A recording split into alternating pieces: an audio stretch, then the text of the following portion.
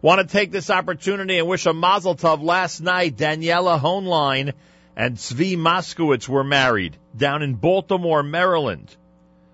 And among the people in attendance was Daniela's grandfather.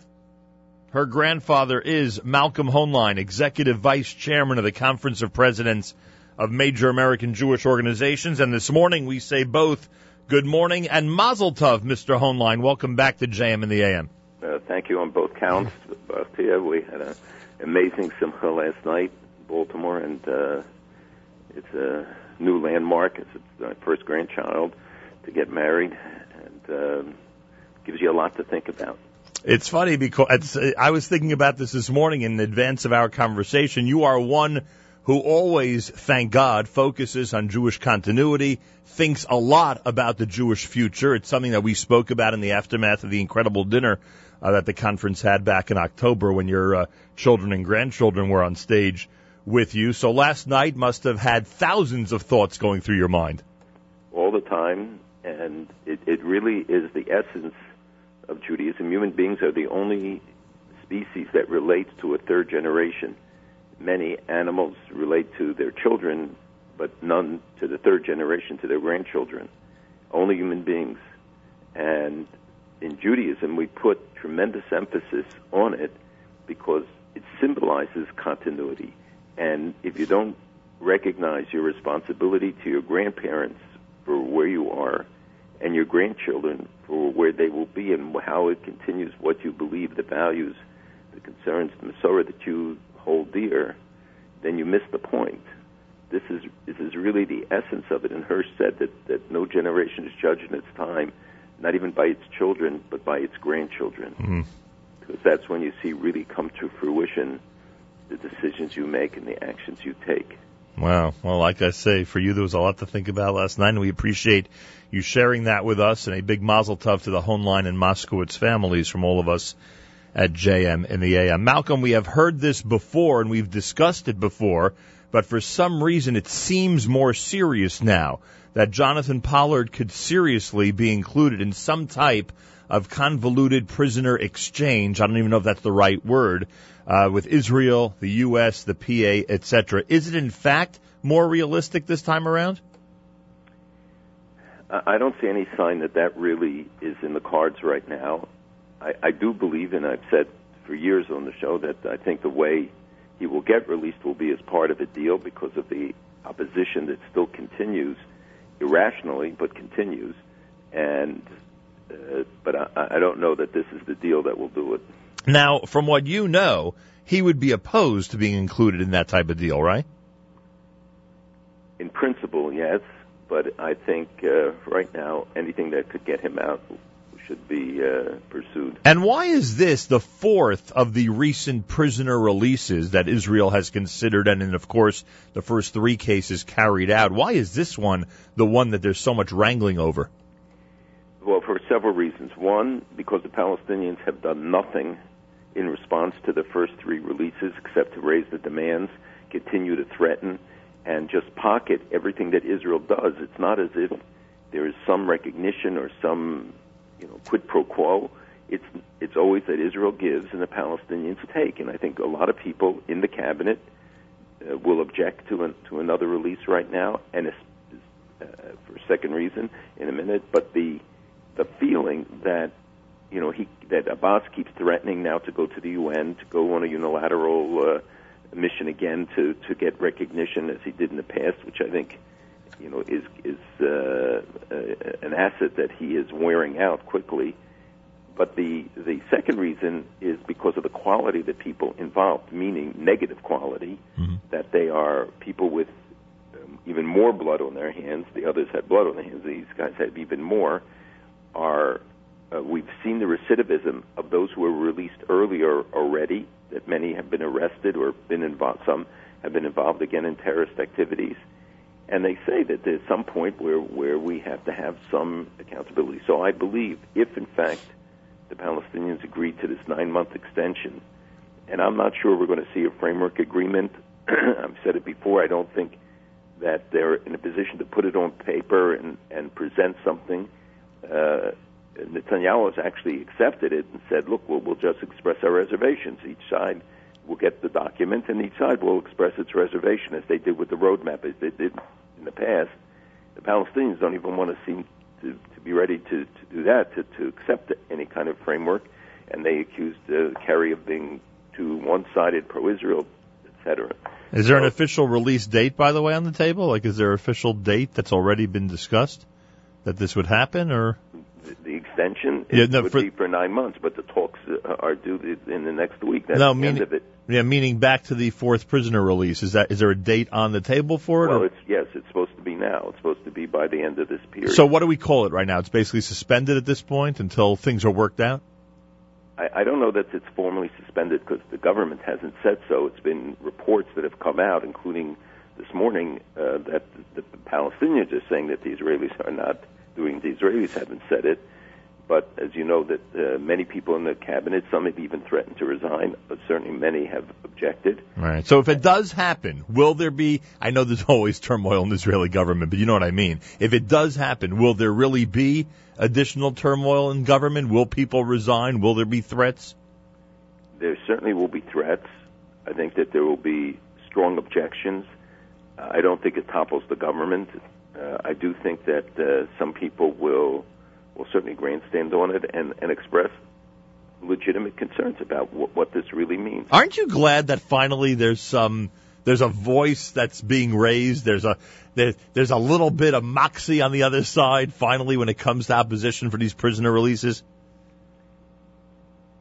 I'm glad that people at least emphasize that this shouldn't be taken for granted. Many people look at this already, after the first group, the second group, the third group. They say, okay, this is routine. This is, Israel. It's not seen as Israel making a significant gesture or what the true significance of the release of people who have blood on their hands, who killed Jews, Israelis who killed children. And I think it's important that people understand what the real context is and what the significance is, that this is not something you just dismiss out of hand. Right. Unfortunately, it is the common approach to this. Yeah, that's true. All kidding aside, because there's a lot of kidding going on about the way the United States is handling the Russia-Ukraine situation. But, and I have no political science background. Obviously, yours is what we would consider to be expert, so you can shed some light on this.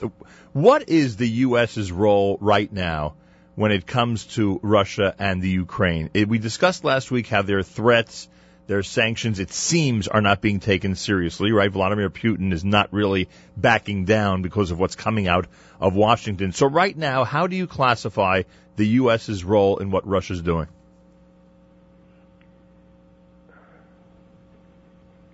Boy, is that a tough question, because to characterize the U.S. role means to analyze and to take it into account within the total context of Americans' approach to foreign policy and also the Europeans. But the Europeans keep saying they're looking to American leadership. What were the options is one question you have to ask. Were we really prepared for a military confrontation over the Crimea? Should we have sent ships into the Black Sea? Could we have backed him off from formalizing this? I think on the latter part, yes. The decision to allow this to stand, the decision to allow Georgia, the two segments of Abkhazia and to be held by Russia, the decision in Syria, all feed the perception and all feed the bolstering of the belief by people like China in the Red Sea, like in the Chinese Sea, the North Koreans to fire missiles, because they perceive that the West's response is going to be weak. The initial response of those 11 people being sanctioned was laughed off. Right. Many of them didn't even have business here. Others do. It is not because these sanctions are not going to hurt Russia. And Russia is not a great power today anymore. Its military is significant, but the willingness on part of Putin to challenge and the backing off of everybody, which certainly brings up historical precedents and antecedents that people raise all the time. So it's the question of perception. It's not even a question of what we are thinking or what we say. It's how they perceive it. And the message today is that they perceive it as weakness.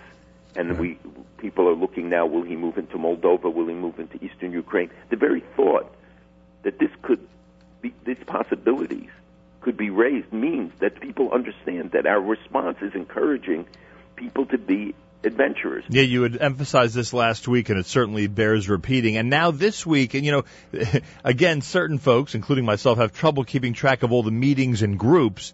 Russia was disinvited to what this week, where the President of the United States was addressing? Well, the Russians, there's a number of levels of things that are taking place. These invitations are not significant. Even the G8, that is more significant. But Russia doesn't care, essentially? But Russia, to agree, Putin believes that, they'll make these gestures. It is not directly impacting them. And for him, these things are more important. He has now reasserted himself at home. He has gotten the Russian people who are suffering terribly under the current economic conditions. Everybody is focused today on what Russia is doing, and it's at a significant cost. But he has clear ideas of what he wants to do. And I think several years ago we already talked about the fact that that Putin has designs to reestablish the former Soviet Union, right, or at least establish the sphere of influence again. And how did we know? Because the leaders of these countries were telling us this years ago. This is not something that just happened today. I mean, it's the same thing with Iran, which we'll talk about in a minute. But you see how the Saudis put down these markers because they see the same parallel situation happening there. Right. So just bear with me for a second. So when I'm sitting at home watching the news and I hear that Russia's tossed out of a G8 meeting, in Moscow they really don't care? To us it sounds so dramatic. It sounds exactly, and their admission to the G8, which wasn't that long ago, it was before the G7, was seen as significant. It meant that their economy was being recognized, and they were put into this grouping, and so their removal has symbolic significance, but it is not the kind of action that is going to shake up the situation and put down the markers as much as some sort of an action that really hits home and means they have to sanction a lot more than the people who have been till today, right, and much tougher sanctions against the government. And I think that many of the countries in Europe are unwilling to do it. Why aren't we sanctioning them for selling arms today, right, to Iran, to Syria, to supplying weapons and including nuclear reactors? Right, and you explained to us there would be no EU support for that. I mean, that could be a factor, right? Well, there would be some EU support, but they all say, well, we're looking right, for leadership from the United States. And this military buildup on the border with the Ukraine, that's simply because they wouldn't be able to hold on to Crimea without all those troops in there?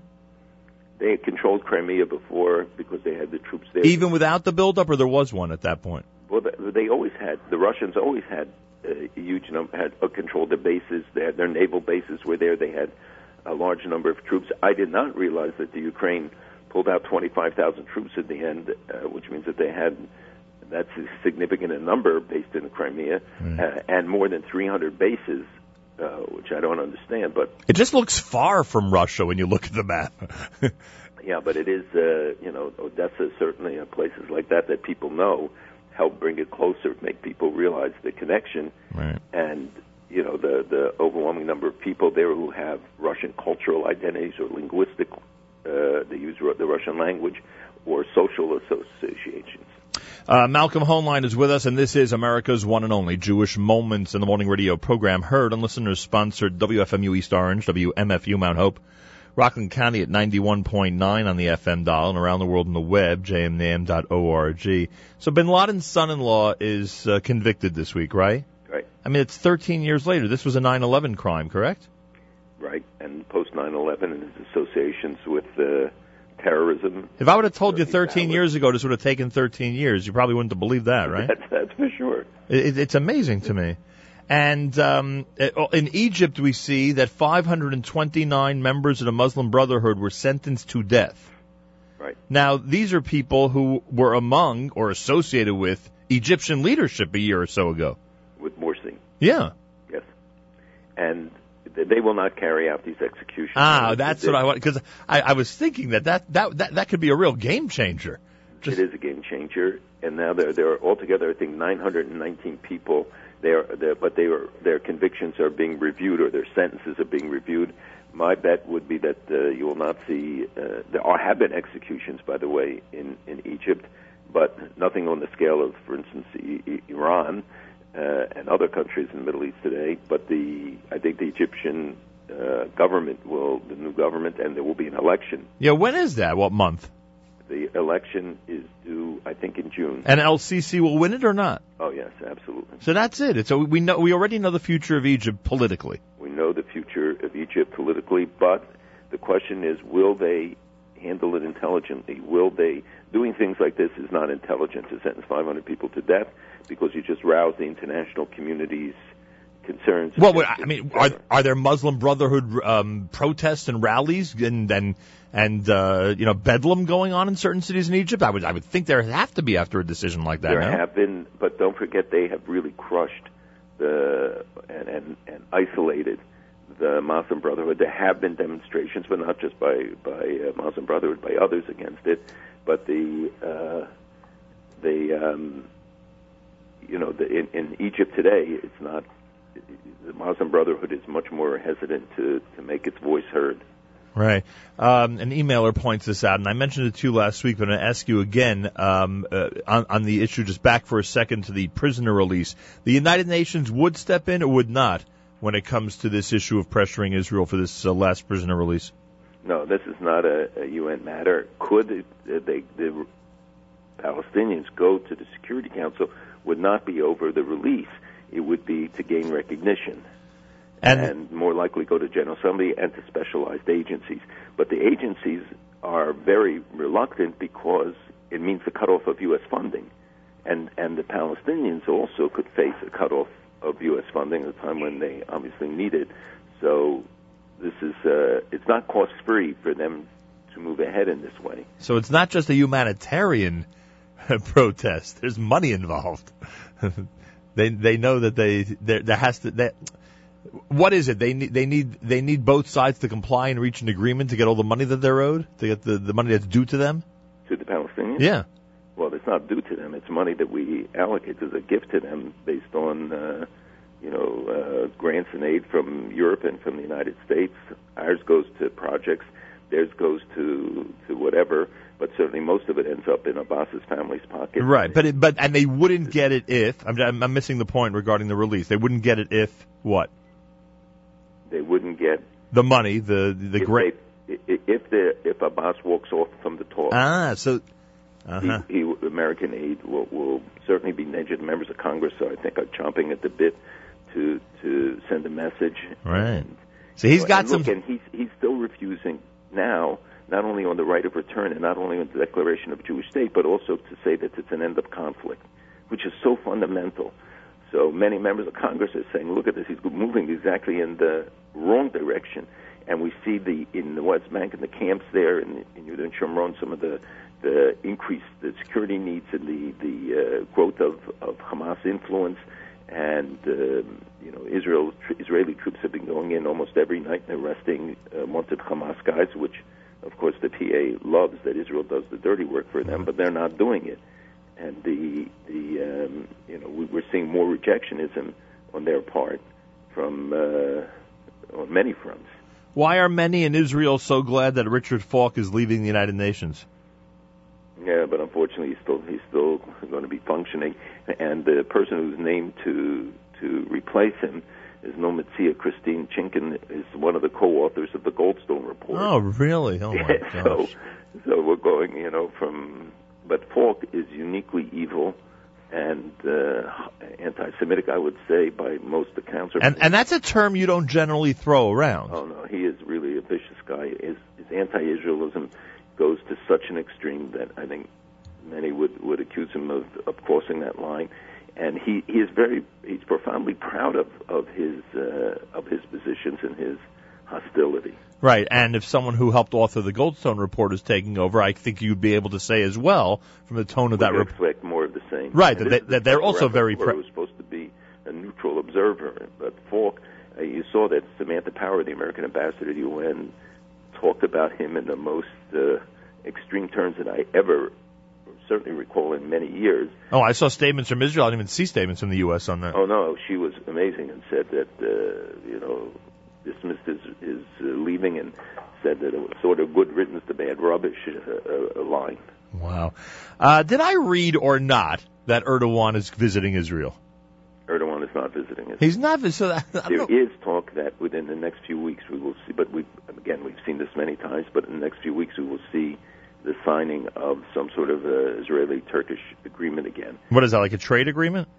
Well, it would certainly try to put things back on a keel. The trade has been going on unabated all this time, and in fact, has increased steadily. And there's also now this Turkish-Israel gas pipeline. Some 10 companies have already bid on it, and for Turkey, this is very critical. So maybe the economic realities will trump his political extremism and get them to come back to some sort of a cold peace with Israel. What do you think of the report this week that yet another prominent member of Israeli government might be involved in a scandal?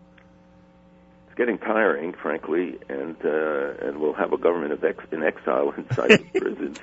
But people love to hear these reports and to get into the details, which are often really disturbing. But this is a former prime minister, somebody who was still very active. I think the impact on the people they dealt with, the impact on Israel's image, along with this strike of the foreign ministry, is these things really do hurt. Yeah, people have to realize. You didn't mean to say former prime minister, did you? He is a former prime minister. Meaning Olmert? Yes. Oh, I was referring to the Silvan Shalom rumors that. No, but that so far, I think that's been dismissed, and there's been no evidence to corroborate the charge. Oh, I didn't even realize that. Yeah, but Olmert's charges are very serious, and now that his former assistant turned state's evidence, and even supposedly has tapes, I think it's in a new phase. Right, and I'm always curious if the Israeli people care about this, but I guess the media is going to keep it alive there. No, they care. I think they do care. Ultimately, again, it's it's tabloid headlines that everybody loves to see, but the impact on Israel's image is real. In a time when the legitimization campaign goes on, saw the vote at University of Michigan, 25-9. They defeated a resolution on divestment, but in Loyola College in Chicago, they passed it. These are students, not the universities will not implement them, etc. But at a time when Israel is under siege in its image, we need all the diplomats working, and Israelis got to think about how what may be seen as an internal issue really plays today. There's nothing internal how it plays on the international scene. Right, there's nothing. And they've had good news. The Israeli unemployment went down to 4.9% in February, which is a record low. I mean, it's unbelievable. And those stories get shunted aside because everybody's focusing on all these scandals. You mentioned the universities a moment ago. If I could ask, I would assume, and you can tell me I'm wrong, and I hope I'm wrong, I would assume you don't hear enough from campus representatives around the country, because there are so many that seem to be isolated and alone, and obviously the Jewish population on some campuses is close to nothing in certain areas of the country, and they are left to fight the battle themselves. But you don't hear enough from student leaders around the country on these issues, right?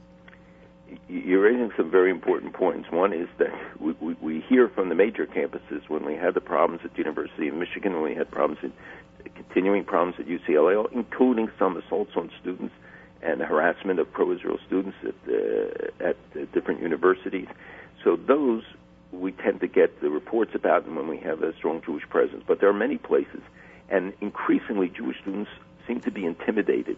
They don't have the confidence, both based on their own knowledge and to stand up and defend themselves, and because of the climate of hostility that develops and has developed. So this is why for all these years we've been pushing people to pay attention to the BDS movement, to the global delegitimization movement, because it really does take hold. It's much bigger in Europe, but we're seeing those tentacles now extending to the United States. We're on our campuses and in other sectors.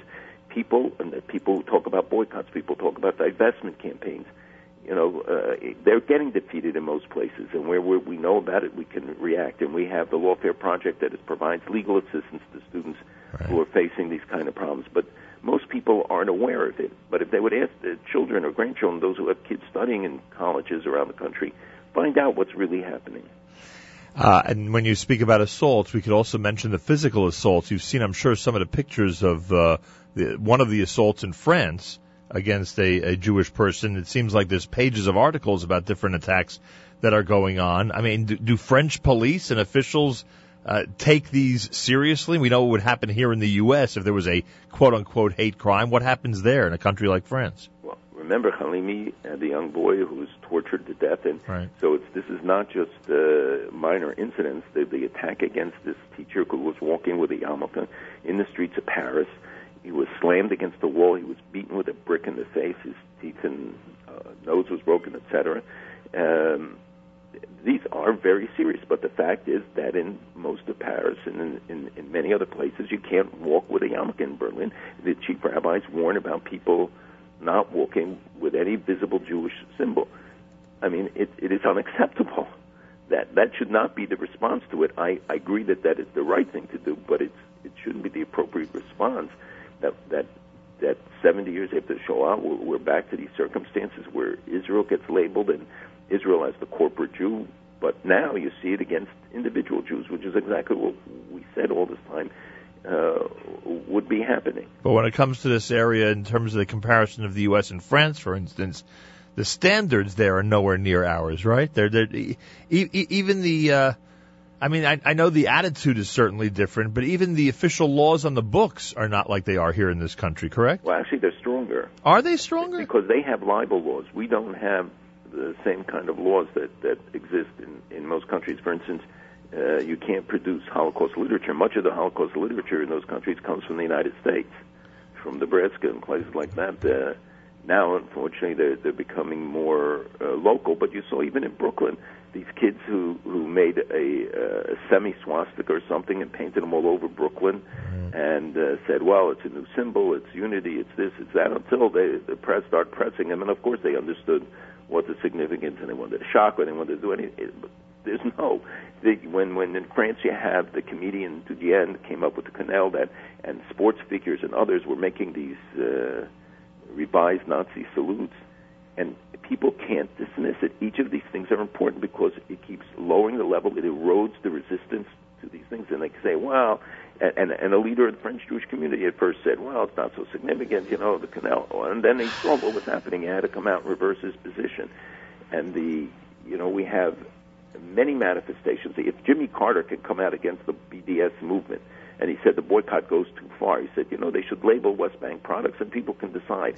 But even Jimmy Carter has come out recognizing that this is a very bad thing and the implications could be very serious. What did you think when you heard the President of the United States allude to a nuclear bomb going off in New York? Yeah, there are people who are saying that this makes New York a good target, but New York is always a target. And some people called it the nuclear threat. Some people called it an irresponsible statement. Would you classify it that way?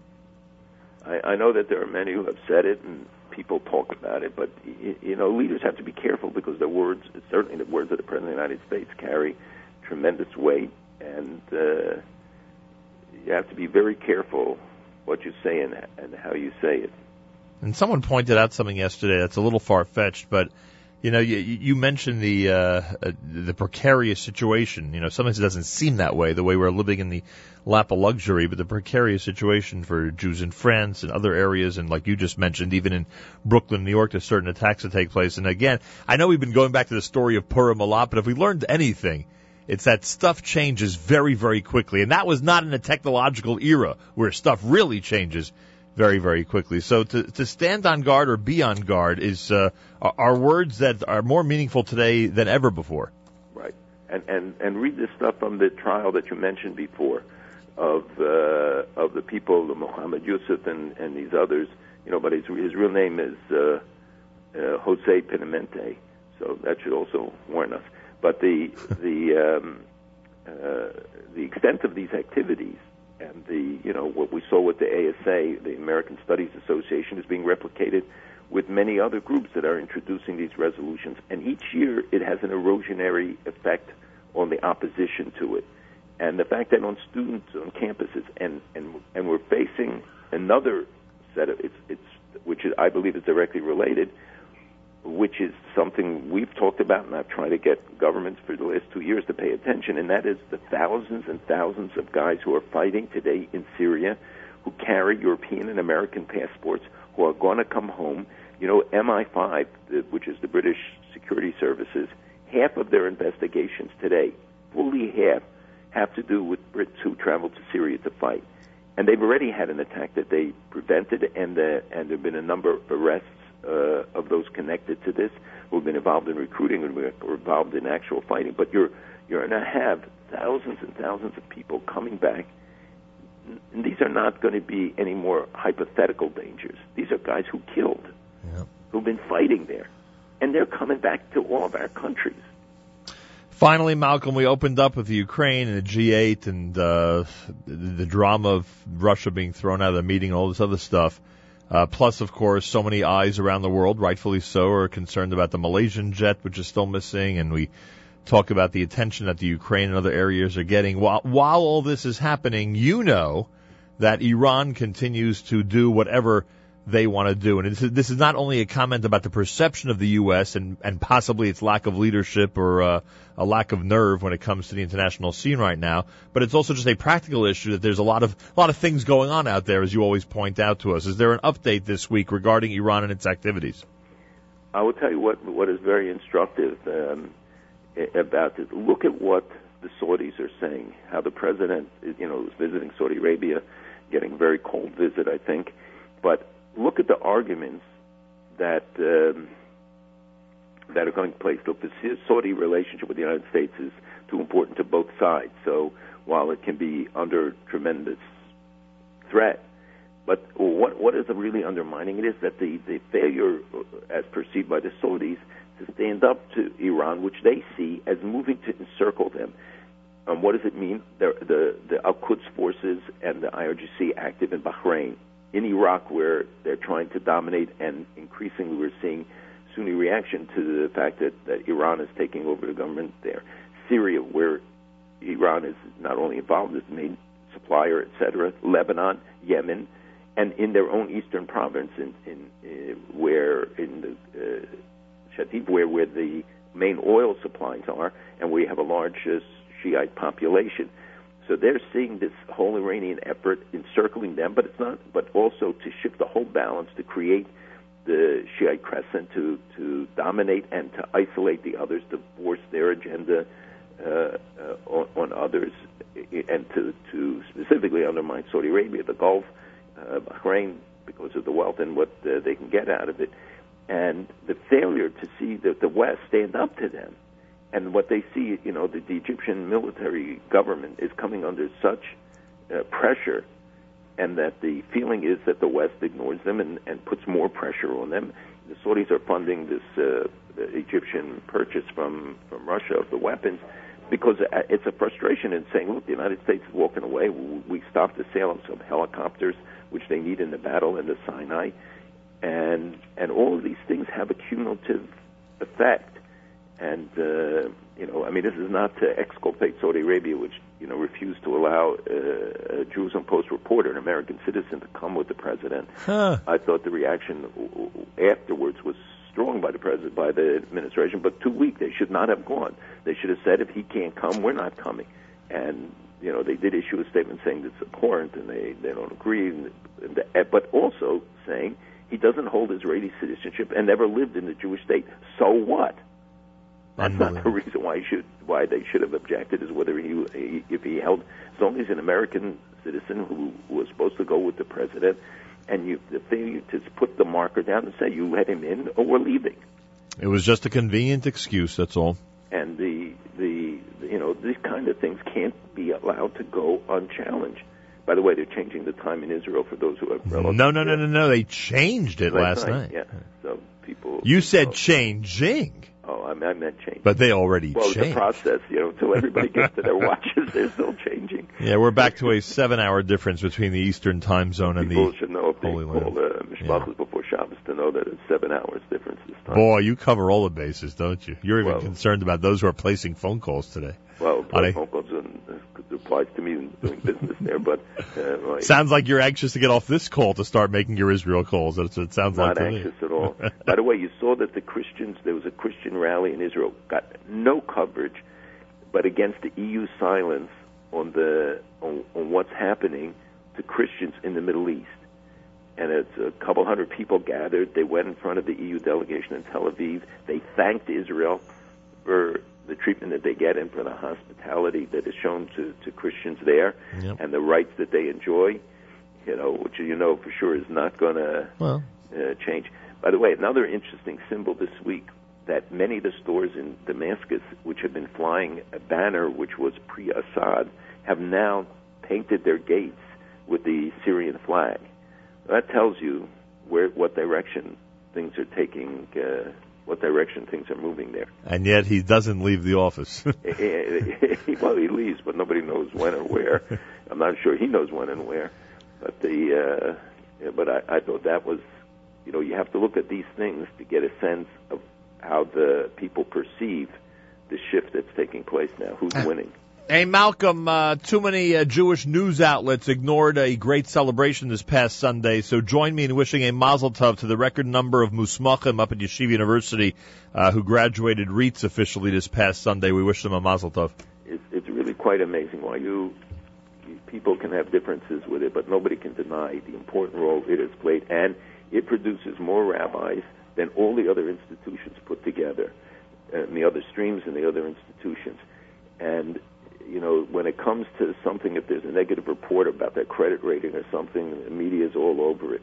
When it comes to telling the truth about what an immense contribution they make, they don't. Right. And Richard Joel and others who are at the board, they try so hard. They're trying to rectify the situation, and they should get the support, because the role that YU plays is really critical. There's no other institution that will replace it. And you see if you go there and you see what's happening there, it's so impressive.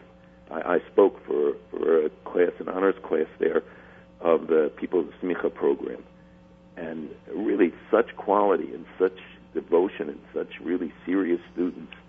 It was very impressive. Boy, am I glad I brought it up. Mazal tov again to Daniela and Zvi. Enjoy Shabbos Sheva Brachos. We will, and thank you, and thank everybody for the good wishes, and we want them all. We need them. We need to have many more simchos in the Jewish people. Amen. We got to learn how to celebrate, as you always remind us. Mazal tov to the Hohenlein and Moskowitz families. Malcolm Hohenlein is Executive Vice Chairman of the Conference of Presidents of Major American Jewish Organizations. We call it the Weekly Update on Friday mornings here at JM in the AM.